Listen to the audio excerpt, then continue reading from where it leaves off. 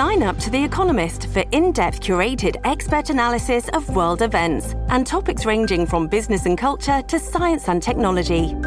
You'll get the weekly digital edition, online-only articles, curated newsletters on politics, the markets, science, culture and China, and full access to The Economist Podcast Plus.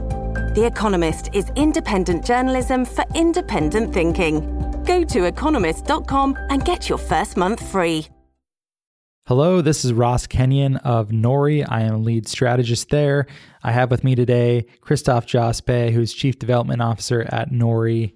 Nori is a carbon removal marketplace. We care a lot about direct air capture, and yet on our other podcast, Reversing Climate Change, we have not spoken about it nearly as much as we should.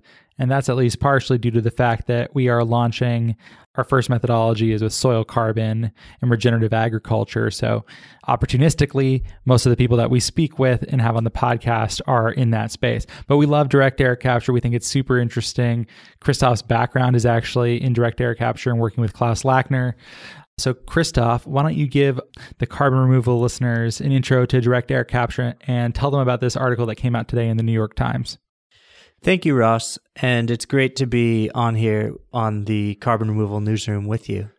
The article we're going to talk about today that came out in the Sunday edition of the New York Times is entitled, "This Tiny Swiss Company Thinks That It Can Help the World Stop Climate Change." The company in question is Climeworks. I actually had the pleasure of visiting their plant opening back in 2017. Oh, yeah, you showed me that video. It's very cool. Yeah, it was a historic day because it was the first day that people turned on a machine that's directly sucking CO2 out of the atmosphere. And that's essentially what direct air capture is. Great. And then what exactly, I know there are many companies that are working on this. What is unique about Climeworks? What I think is unique about Climeworks is that they have taken an approach that is looking for some of the niche applications for carbon dioxide where they can gain a market foothold where people are willing to pay a premium.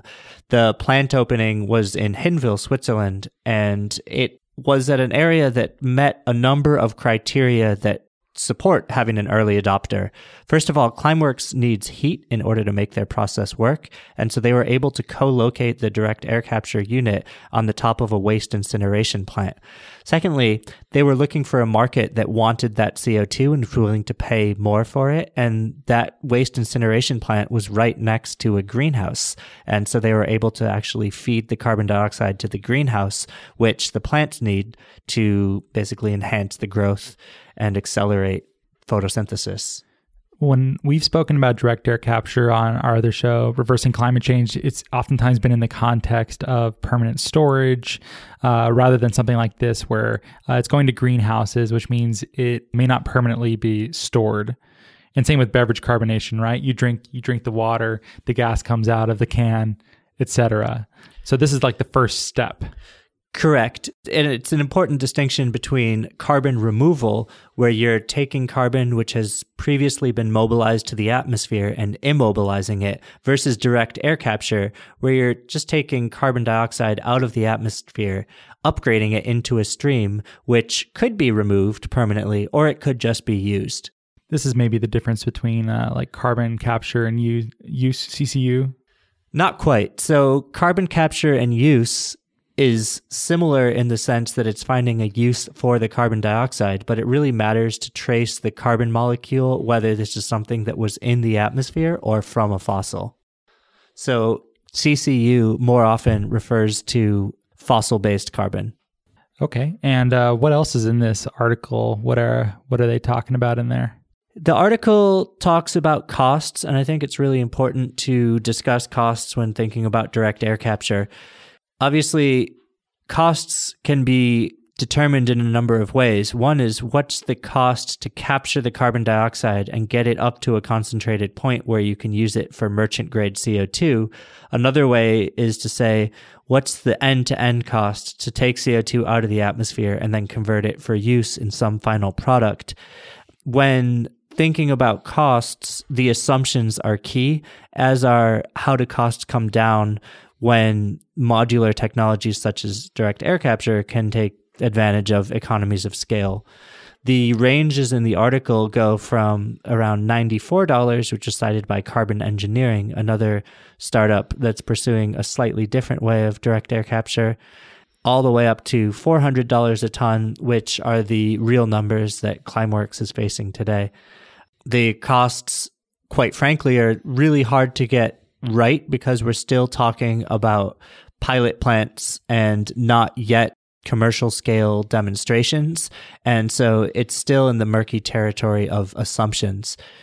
That gets even harder when you're also looking at a device that you expect to run for a number of decades and you don't know which parts you might need to replace, whether that's the sorbent material, which is doing the capturing, or some other mechanical part.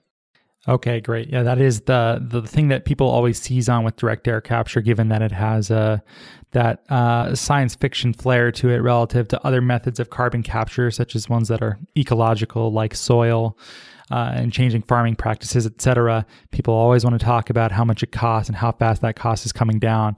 So it sounds like it's still coming down quite quickly, maybe faster than people would predict. And I think I don't know, maybe the next couple of years we'll see it even much more cheap. I think that there's a lot of room for growth. There are plenty of opportunities. It's really important to understand the nuances. So I mentioned that Climeworks had co-located at a waste incineration plant because their process to extract CO2 needs heat. They're also looking for other opportunities with geothermal energy to both provide a carbon neutral source of energy as well as the heat to drive the process. I think that the idea that here is a technology that can theoretically scale limitlessly and is pretty much just plug and play and can capture CO2 anywhere is still a little bit fanciful, because for this technology, if it's to truly scale and come down on the costs that the proponents would like to see them come down at, then it's going to need to find those footholds where it can take advantage of other free sources of energy, such as heat and favorable locations. Well, we're very happy to see this in the news. Congratulations to Climeworks and your publicist or whoever got that article placed, because it is a very nice one. And we'll keep updating on this story on direct air capture. We know people want to hear more about it, and we'll be sure to cover it. So thank you, Christoph, for being on Carbon Removal Newsroom. Thank you.